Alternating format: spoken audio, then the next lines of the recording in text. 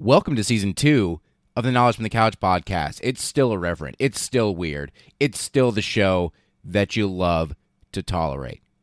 Thanks for listening.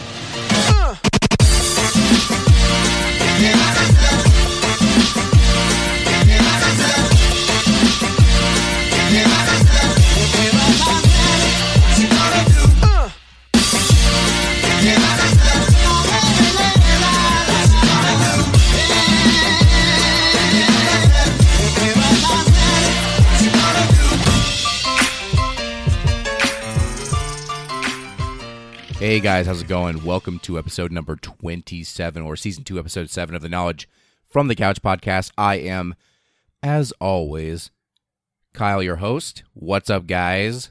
Another week, another show, just making it happen week by week. No weeks off here since September of 2017. How's it going, guys? I hope you are enjoying the ever-changing, for the positive, weather this week. We haven't done a weather report in a great deal of episodes, so I'll just, tell you about the weather today. Something that goes completely and utterly outdated immediately. But Knowledge from the Couch weather report today in Lincoln, Nebraska, in March of 2018. It's nice as fuck outside, guys. It's super, super nice outside. So the seasons are changing, and as you may be able to tell if you are a constant listener of this show, you may be able to tell my voice is a little shittier, a little wonkier, a little less good, and a little bit more uncomfortable for me to speak. The reason for the season, the reason for why this is happening to me is because of that goddamn tree pollen. Tree pollen, of every type of pollen that exists, is the one that I have the most reaction to. And it's really kind of a weird ordeal. I never really felt like my entire life that I had a tree pollen allergy or a tree pollen, sort of sensitivity, whatever you'd like to call it. But, when I was a little kid growing up into the teenage years, I used to just get sick, 3-4 times a year, just a pretty solid cold all the time. And unbeknownst to me, it's very likely that those things were actually somewhat having to do with the pollination of various plant species around and about. And then, 1 year, probably 5 or 6 years ago, is when I first truly noticed. I was training for one of the half marathons here in Lincoln. And it was about this time of year during that year. And I had just gotten back from Colorado at a judo tournament, and I was going for a run here in Lincoln, and I was doing the run, and everything was going well. I had planned on it being like a 7 or 8 mile run, which is a pretty good milestone to be at around March when the race was in May. So I was running, and it just about 5 or 6 miles in, after having basically come outside and very quickly, when you're running, you're not breathing your normal resting respirations. You have an increased amount of respirations, and they are also much deeper respirations, seeing as you need to, take in a whole bunch of oxygen just to be able to keep up with the running. And all of a sudden, I start feeling really short of breath, and not really short of breath, but it feels tighter, it feels tougher to breathe, and I'm like, what the fuck is happening to me? This is something that, as a runner, having done this for a while, getting more and more used to the way my body works under different types of stresses, this is an unfamiliar sensation for me. And, I would, slow down and start walking, which felt weird because I had just been fine in terms of the mileages before. I figured this was going to be an easy one. It was like 60 degrees outside, a perfect day. And I slowed down for a while, kind of catch my breath up, although it's a little bit tougher than I thought I was going to be. Start running again, same sort of thing happens. So I just sort of go like a walk, run until I get home. And then, I just don't know what the hell happened to me. I had no clue what the fuck was going on. I was like, well, I just got back in Colorado. Maybe those couple, 3-4 days I spent there might have had some sort of adverse effect on me because of the altitude that I wasn't used to or whatever. I don't know what's going on. So for at least a week or so, I kind of thought that was what happened to me and that it would just sort of wear off. Then I thought about it and said, you check the Weather Channel, you check other places, go, the pollen count is high. And I'm like, oh my fucking God, you got to be shitting me that I had this sort of allergy. This is the first time that I really noticed that sort of thing. And so now I just pop a Claritin or an Allegra or the generic versions thereof, and everything's fine and dandy. But it always sneaks up on me every year, and I always know it's coming. But then when I start to feel the itchy throat, I start to feel the sniffles like that. I start to feel these stupid little things, but I know I'm not sick. I don't feel sick otherwise.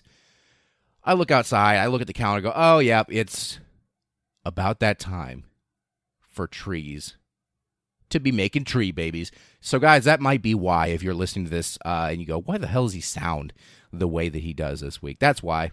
That is exactly why. Copious amounts of Claritin and a little bit of ibuprofen for any sort of swelling, and then a whole bunch of goddamn water are going to make me get through this episode of the podcast, and probably the next 2 or 3 before my body starts to sort of get used to the pollination, and it'll be a little bit better. But that's just a weather report. That's just a life report. That's just an allergy report on me. I didn't mean to go an entire 5 straight minutes talking about my allergies, but hey, you come to this podcast because you want to hear about history, and sometimes I give you a little bonus about my own life.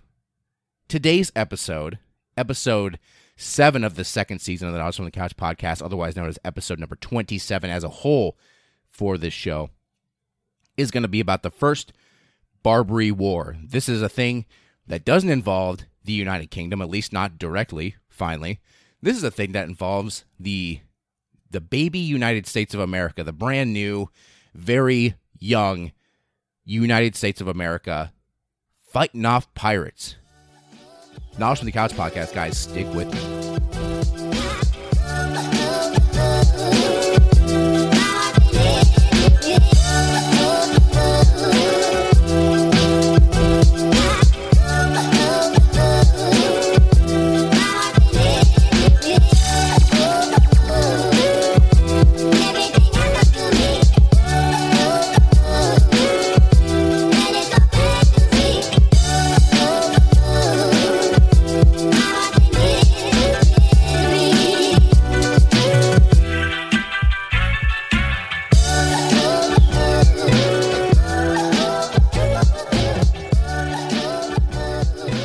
All right, guys, so the first Barbary War, a war fought between basically the United States and a bunch of goddamn pirates in the Mediterranean.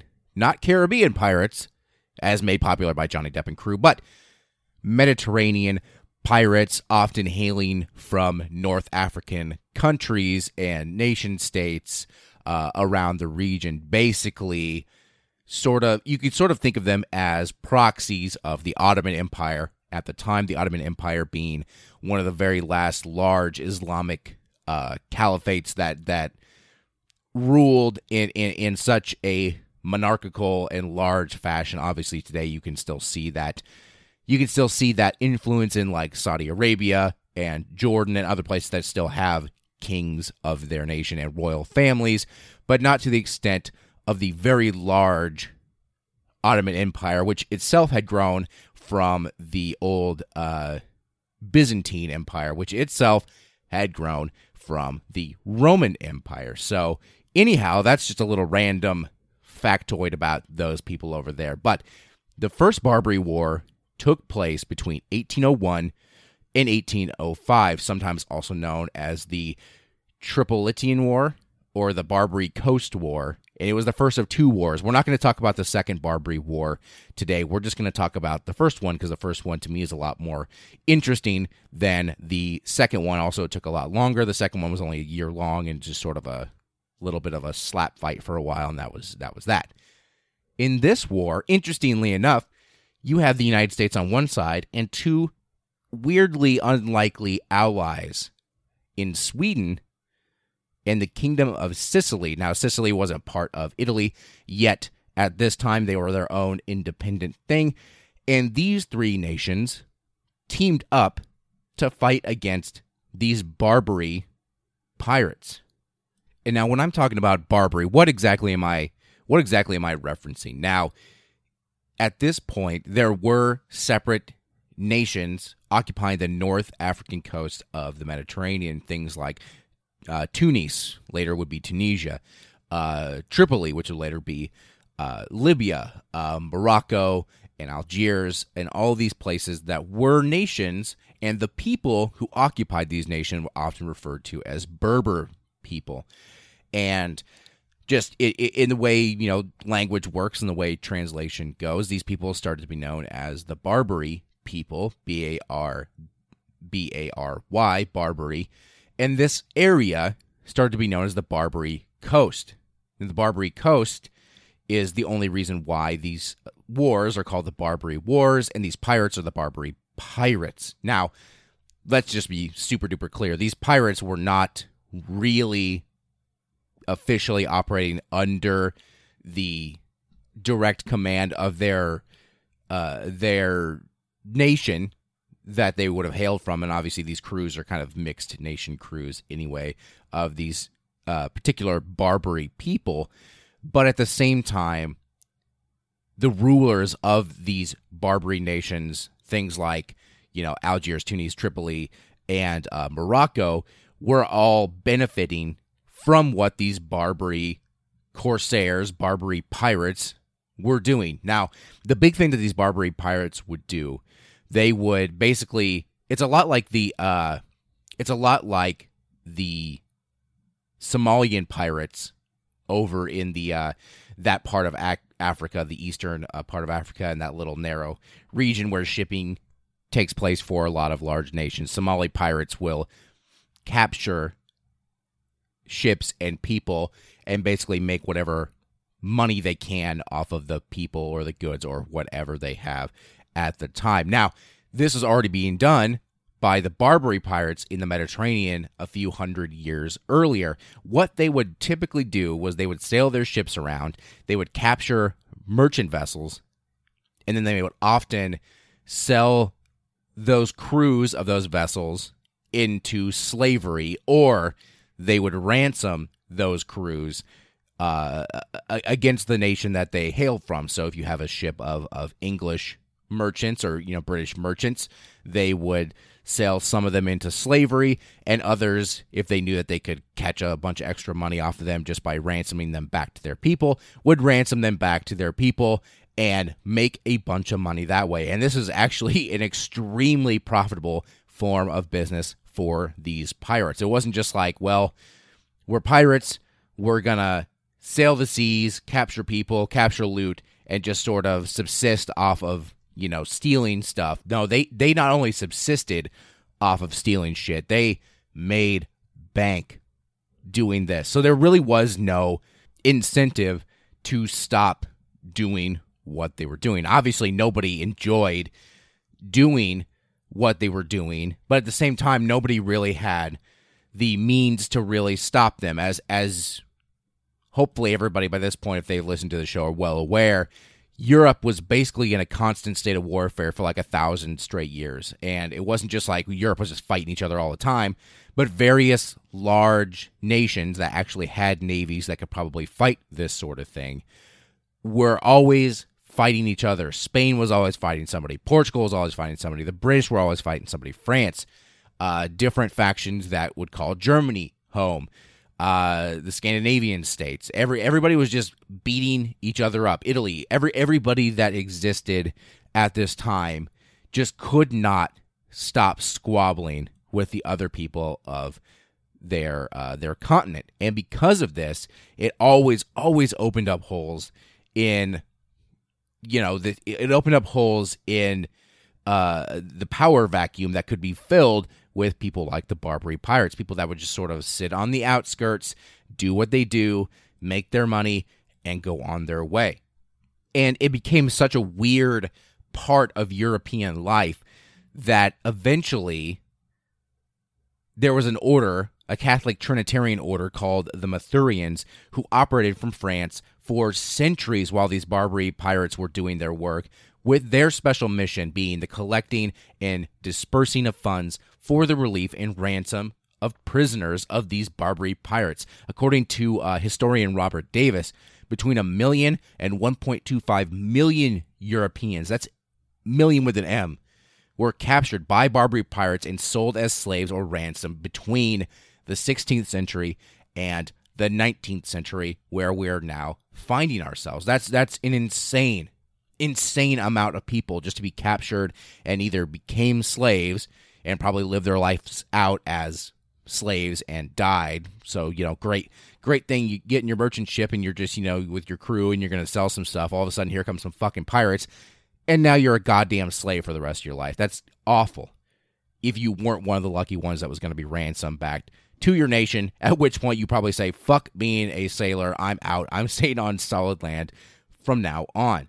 So how does this all lead up into a weird little war between the United States and a bunch of goddamn pirates? Well, basically, during the American Revolution, the United States, or, whatever you would call yourselves at that point before you really were the United States, the former colonies of the British Empire and the nation of France, particularly the French monarchy at the time, had a treaty of alliance which helped protect the United States from Great Britain, particularly, on the high seas, since the United States didn't really have much of a navy to speak of, and also inadvertently help protect United States merchant shipping in the Mediterranean, because the French did have a very viable navy at the time. So, kind of in a roundabout way, the United States really didn't have to deal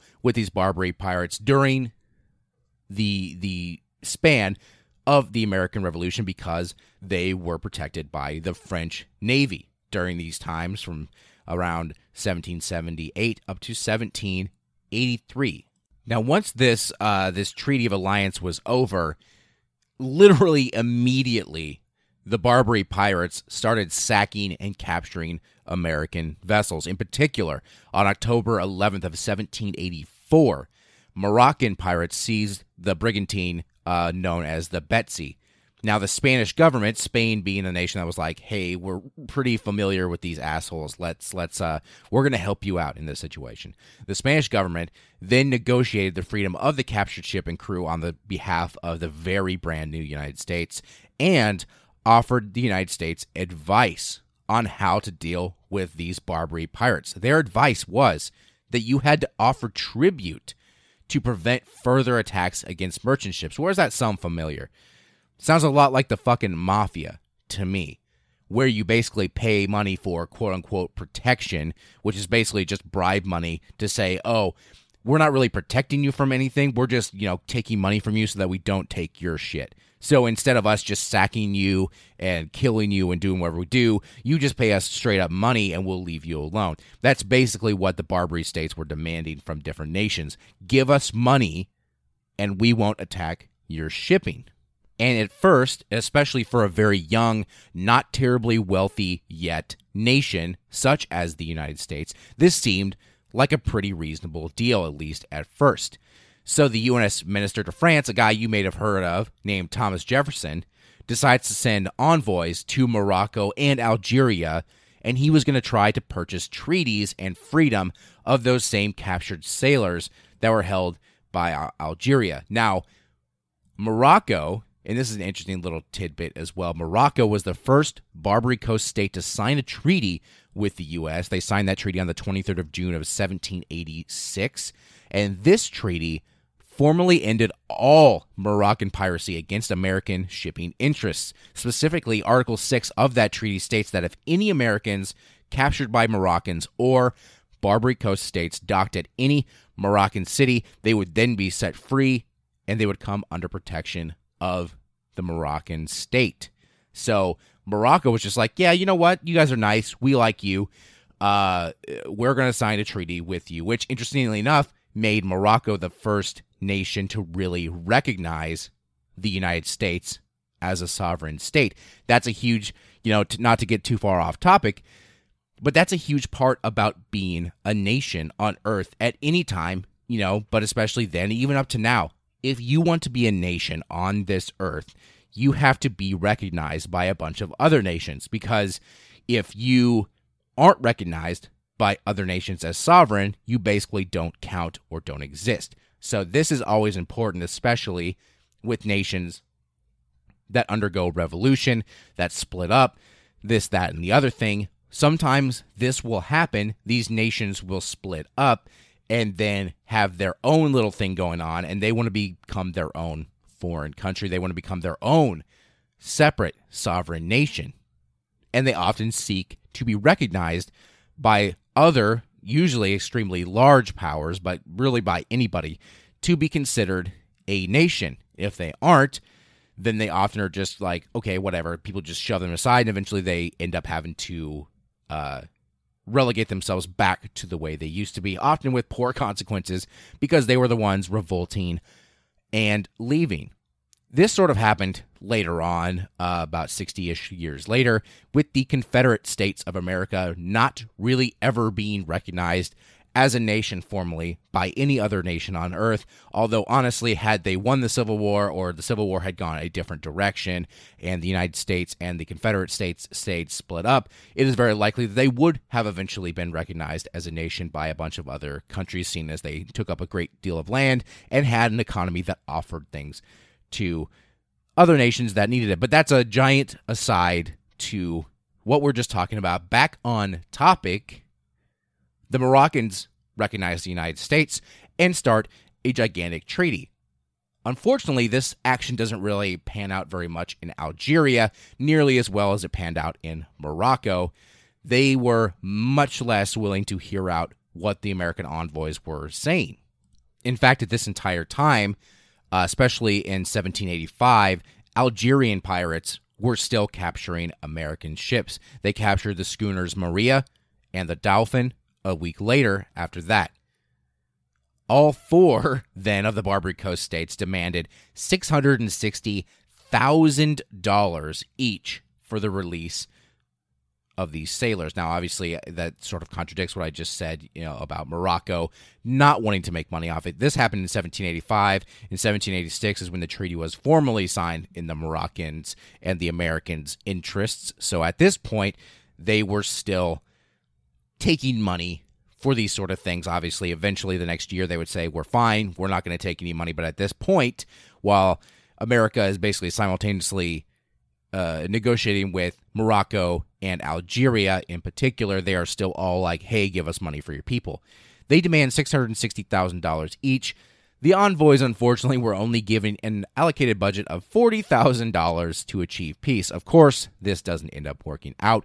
Diplomatic talks to reach a reasonable sum for tribute don't really make much headway, and the crews of the Maria and the Dauphin remain enslaved for over a decade, soon to be joined by crews of other ships, obviously captured by these Barbary pirates. Now, later on, in 1795, Algeria finally comes to an agreement that resulted in the release of those 115 American sailors that they were holding, and it cost the United States over $1 million. Now, all this doesn't sound like a shit ton of money now. In fact, if you're listening to this podcast, chances are fairly good that you know of someone personally in your life that has over $1 million to their name, especially if you're living in a very nice part of the current present-day contemporary United States. There are very many millionaires, just people, individual randos that don't matter at all, that have well over $1 million to their name. At this time, though, that $1 million, totaled more than 1/6 of the entire budget of the United States, and this was demanded as the tribute amount by the Barbary states to prevent then further piracy. So the Algerians and other Barbary states are saying, hey, give us $1 million goddamn dollars, and oh, by the way, give us $1 million every single year, and we won't pirate your ships anymore.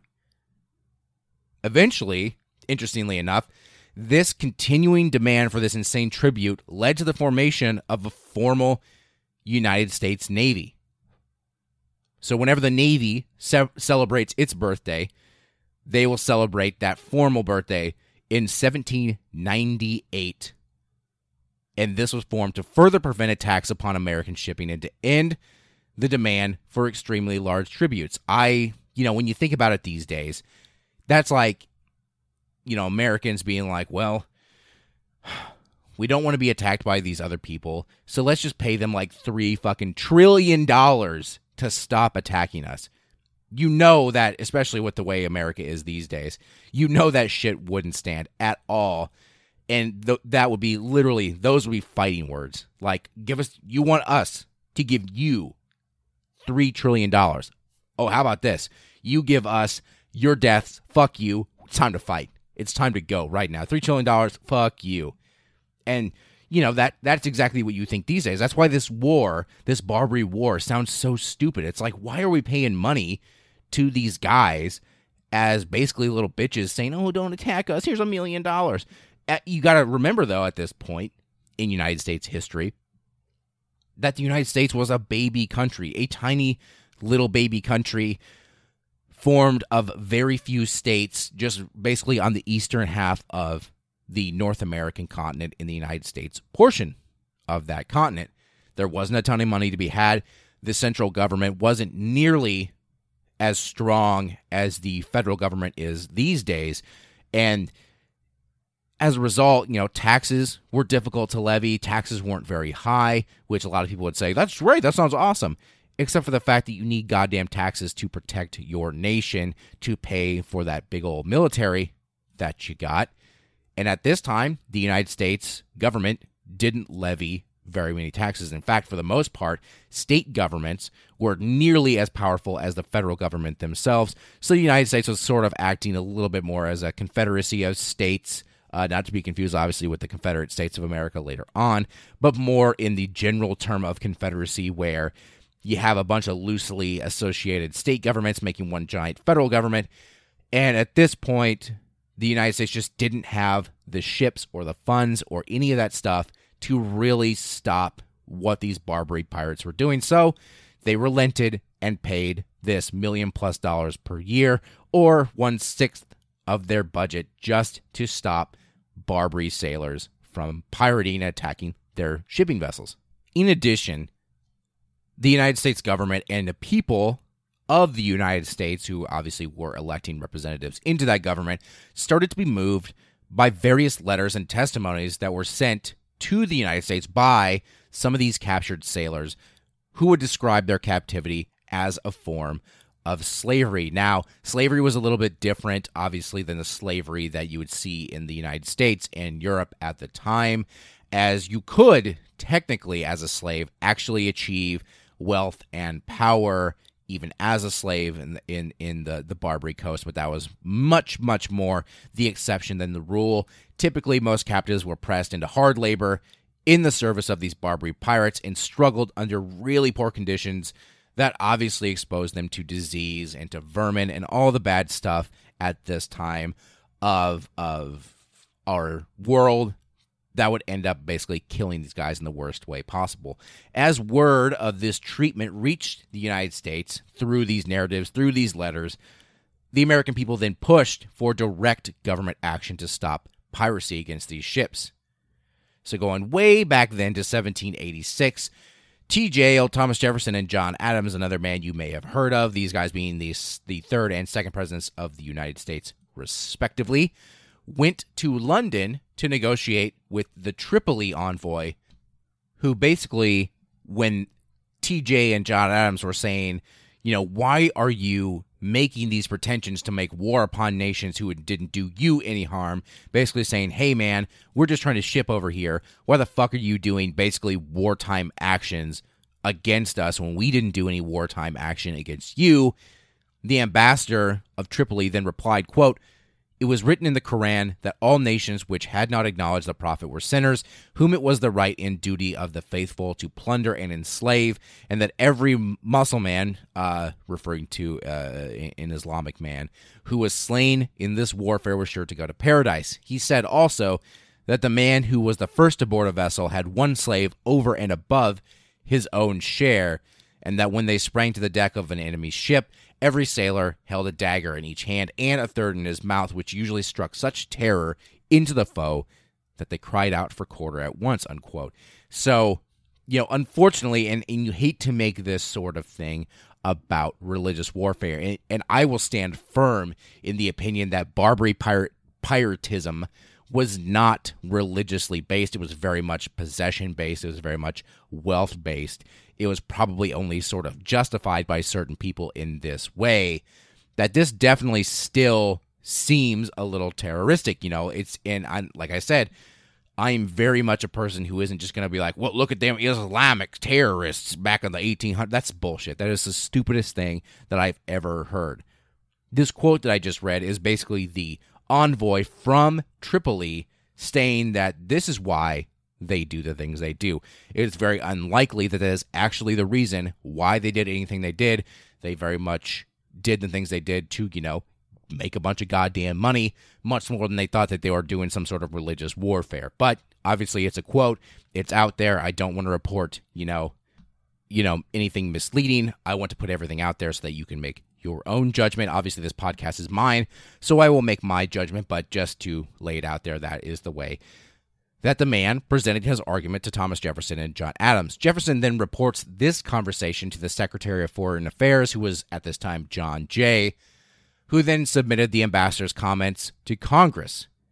Jefferson argued that paying tribute would just encourage more attacks. Although John Adams did agree with Jefferson, he did believe that the circumstances forced the U.S. to pay tribute until an adequate navy could be built and formed.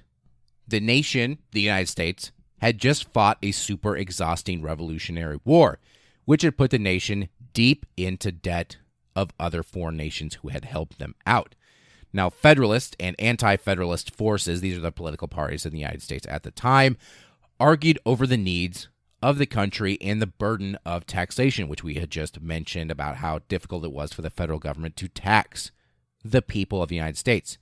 Jefferson's own Democratic Republican Party and anti-navalists believed that the future of the country laid actually in westward expansion, with Atlantic trade threatening to siphon money and energy away from the nation, moving westward to be spent on wars taking place in the old world that Jefferson believed the United States didn't really have business hanging out in anyway.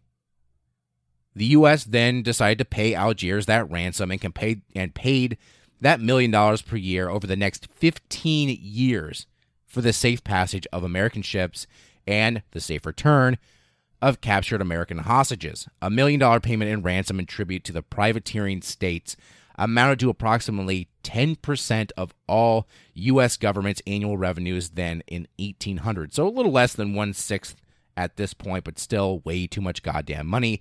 Who in their right minds wants to spend 10% of their given budget on goddamn tribute to pirate states? Now, as we get into the 1800 election in the United States, at this point, George Washington had just served 2 terms, and his vice president, John Adams, then served a term, with Jefferson being his vice president. And you might be thinking, that's fucking weird, because at this point, Adams and Jefferson, though being very good friends in the intellectual sense, and the guys that had been very close allies when it came to the broader sense of humanity, were very much anti one another when it came to foreign policy. Now, at this time in the United States, the way it worked was you ran for president. As many people as you wanted to ran for president just by themselves on their own ticket.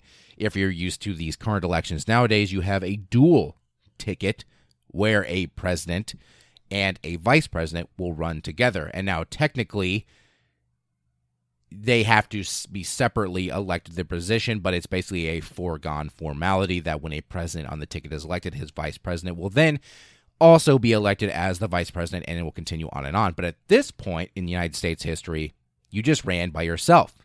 The number 1 vote getter for president would become president. The number 2 vote getter for president would then become vice president. So you could very much have, and it happened all the time, this being a great example, of somebody being elected president and then somebody they fucking hated being elected vice president right below them, which didn't do much in terms of accomplishing executive branch items, because often the president would be contradicted by the vice president and vice versa. And at this point, Jefferson is like, hey, I'm going to run for president again, and I'm going to beat John Adams. John Adams doesn't believe in us getting out of this Barbary bullshit. I do believe in us getting out of this Barbary nonsense. And Jefferson continued to argue for the cessation of this tribute to these Barbary states. He had rising support from guys like George Washington and other important figures. And with the recommissioning of the American Navy in 1794, a few years earlier, and the resulting increased firepower on the seas, it became increasingly possible for America to finally say, fuck you, Barbary pirates, and refuse paying tribute. Although the long-standing habit was hard to overturn because it just became part of the Americas. It just became part of the budget. Like, hey, we've got budget for this stuff. Here's some budget for some roads, and here's our budget for tribute to a bunch of goddamn pirates. All in favor, aye, here we go. New budget, here we are again. So when Thomas Jefferson does win the presidency in 1800, just before his inauguration, Congress passed a naval legislation that, among other things, provides for 6 separate frigates to be built that, quote, shall be officered and manned as the President of the United States may direct, unquote. In the event of a declaration of war on the United States by these Barbary pirates, these ships were to, quote, protect our commerce and chastise their insolence. I like that. By sinking, burning, or destroying their ships and vessels wherever you shall find them, unquote. So, at this point, you have a guy like Jefferson, who really doesn't even want to be over here in the first place. His motivation for not wanting to pay these Barbary pirates isn't because he wants to destroy them and kick their ass and get the fuck out of here and do whatever you want. He more just doesn't even want to be involved in, as he says it, old world issues. He wants to instead expand westward in this sort of untamed United States and make the United States, a power in that way, which obviously in a couple years he would, with his purchase of the Louisiana territory from France. But at this point, his motivation is just like, we don't want to deal with paying you guys a bunch of money anymore. This is bullshit. If we didn't pay you guys all this money, we would have that money to spend on our own shit, so I'm not going to pay you anymore. Right after his inauguration in 1801, Yusuf Karamanli, who was of Tripoli at this point, demanded $225,000 from this new administration. Jefferson, putting his long-held beliefs into practice, said, nope, refused. He refused the demand. Jefferson was a guy who just basically refused to negotiate with terrorists at this point.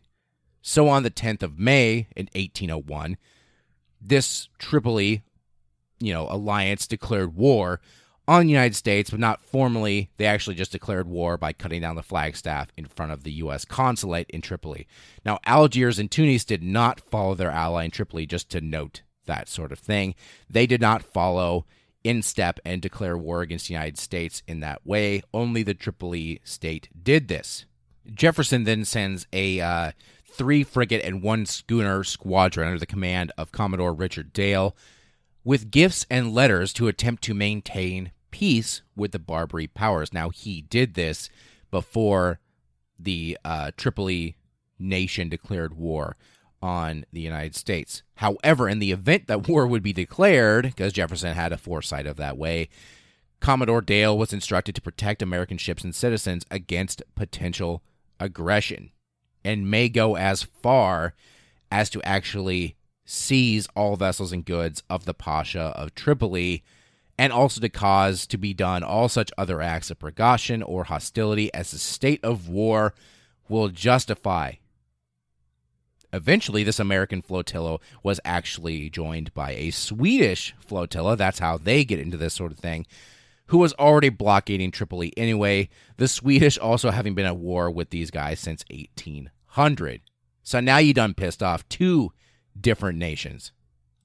And not only that, as I stated at the top of the show, on the 31st of May in 1801, Commodore Edward Preble then traveled to Messina in Sicily to the court of King Ferdinand IV, and Ferdinand supplied the Americans with manpower, craftsmen supplies, gunboats, mortar boats, and the ports of Messina, Syracuse, and Palermo to be used as a naval base to launch their operations against Tripoli because they also fucking hated Tripoli. So now you got the U.S., the Sweden, and the Sicily all going into battle with the state of Tripoli.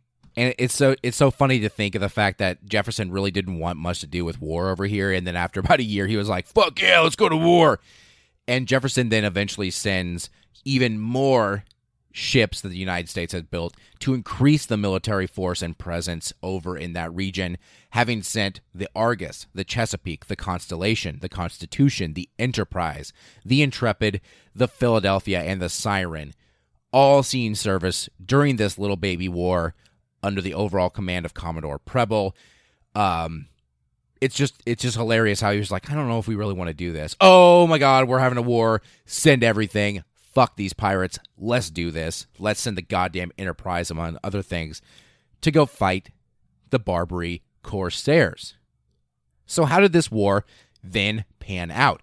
Well, in October of 1803, the Tripoli fleet captured the USS Philadelphia intact after the frigate had ran aground on a reef while patrolling the Tripoli harbor. The Americans were about to make landfall in Tripoli itself, part of now modern-day Libya. Efforts by Americans to float the ship while under fire from shore batteries and the Tripoli Navy had failed. The ship and its captain, William Bainbridge, and all officers and crew were taken ashore and held as hostages. The Philadelphia was turned against the Americans and anchored in the harbor and used as a gun battery. On the night of the 16th of February of 1804, a little bit later on, Lieutenant Stephen Decatur led a small detachment of U.S. Marines aboard the captured Tripolitan ketch, rechristened the USS Intrepid, thus deceiving the guards on the Philadelphia to float close enough to board her. Decatur's men then stormed the ship and overpowered the Tripoli sailors with fire support from American warships. The Marines then set their own fire to the Philadelphia, burning it and denying her use by the Tripoli Navy. British Admiral Horatio Nelson, Admiral Nelson, if you're a drunk person, has his own goddamn rum, just like Captain Morgan, repeatedly called this particular action the most bold and daring act of this age. Commodore Preble then attacked Tripoli itself on the 14th of July in 1804 in a series of somewhat inconclusive battles, including a courageous but ultimately unsuccessful attack, attempting to use that Intrepid under Captain Richard Somers as a fire ship packed with explosives and sent to enter Tripoli harbor, where she would then blow herself up and the enemy fleet. So a suicide run. However, the Intrepid was destroyed before this, possibly by enemy gunfire before it achieved its goals, unfortunately killing Somers and his entire crew. The turning point in the war, though, happened at the Battle of Derna in 1805. The Battle of Derna would be led by William Eaton, a former U.S. captain who used the title of general, in quotes, and a bunch of U.S. Marines leading a force of a bunch of mercenaries from Greece, Crete, some Arabs and Berbers even, on a march across the desert from Alexandria, Egypt, into Libya, into Tripoli, to capture the city of Derna. Now, this was the first time that the United States achieved a successful war battle on foreign soil and raised the flag in victory on said soil. And if you've ever heard the Marine Corps hymn or the Marine Corps song that is played, from the halls of Montezuma to the shores of Tripoli, that is in reference to this particular battle, a very important part of Marine Corps history, just for you Marine Corps buffs out there.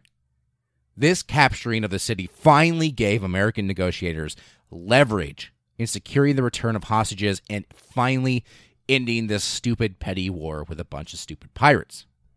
And now overall, Tripoli was weary of this continued blockade of American, Sicilian, and Swedish ships and all these little raids, and we're now under threat of a continued advance on the actual city of Tripoli inside the nation-state of Tripoli.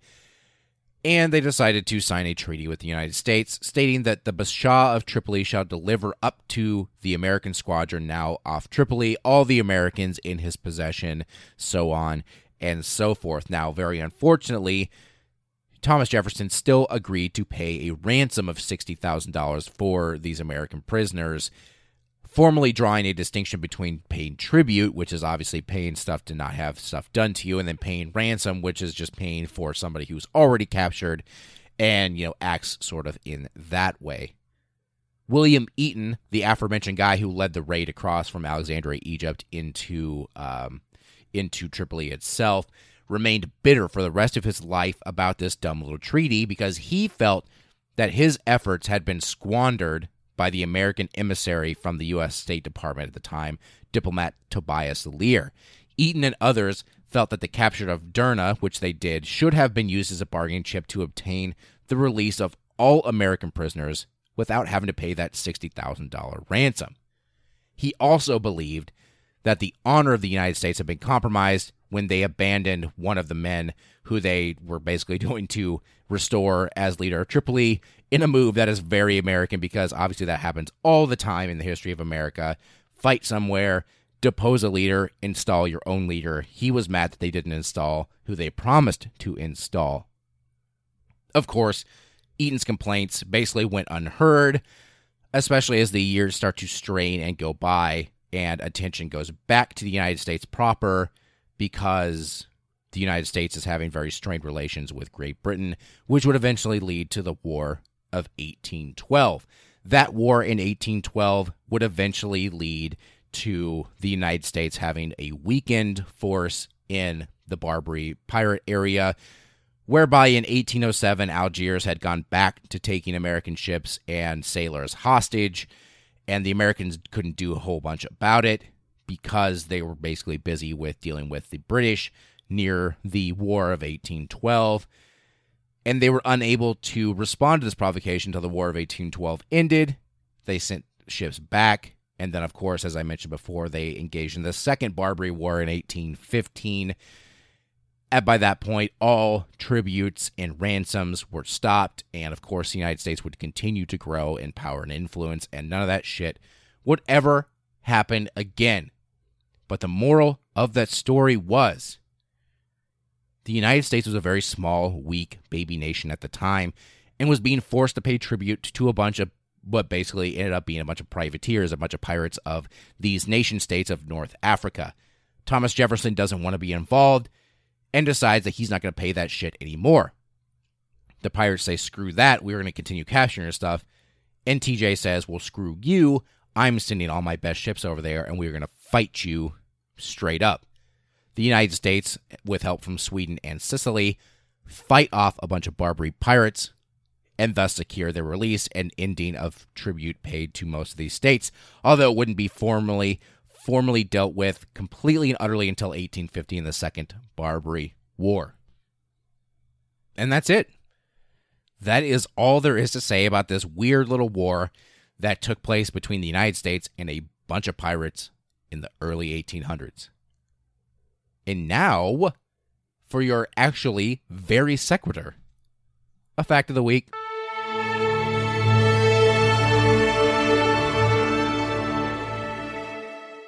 The aforementioned treaty that was signed by the Moroccans with the Americans, having recognized the United States as a nation for the first time, was known as the Moroccan-American Treaty of Friendship.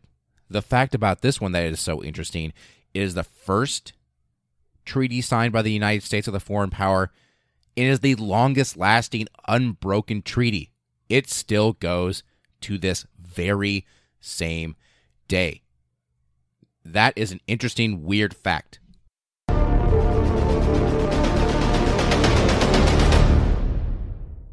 And as usual, you guys, that ends another installment of the Knowledge from the Couch podcast. I have been Kyle, your host, a man who you can find on Twitter at Kyle Steinhauser. You can find the show that you are listening to, the Knowledge from the Couch podcast. You can find it on Twitter at The Couch Pod. You can find the show on Facebook if you want to follow it there. Search Knowledge from the Couch podcast. You will find our itty-bitty little group with over 100 members. You can find me on Instagram at Kyle F. Steinhauser if you feel like it, and you can email the show, knowledgecouch@gmail.com, if you're into that sort of thing. Guys, check out my second appearance on the All Things Action videocast. I will link it in the notes for this week as well. This week, Aaron had me on his show to talk about historical topics. The first time he had me on his show last week, we talked about superhero stuff, so it wasn't really anything that had to do with this show in particular, but it is part of my own separate interest, and we had a great time doing so. The other show that we did together was sort of a mashup of this show in particular and his show, where he discusses with me historical figures and how they sort of relate to action heroes in their own right. You should go check it out. It's a fun episode, and I had a really great time doing it, and it will not be the last time that I appear on that show, nor will Aaron not appear on this show. He will definitely be on when we start having guests on this show, a time in which I have no clue when that will be happening. I keep saying it. I keep promising it. Be patient with me, guys. I am busy, learning a new job and making this show when I can, so it is a bit of a thing, but at whatever it takes, we will eventually figure that whole thing out. You can find the show literally anywhere you can find podcasts. Search Knowledge for the Couch podcast from the Couch Podcast. Assuming I can't even get my own goddamn show's name right. Knowledge from the Couch podcast. Search it on Apple Podcasts, Stitcher, Pocket Cast, Overcast, TuneIn. Anywhere that you find podcasts, you will find this show. While you're there, rate it, review it, subscribe to it. Do all the things that you can do to it in your app. I would be forever grateful if you did so. Guys, until next week, where we talk about another weird, dumb, interesting little war in history. Until next week, live long and prosper. That is my dream.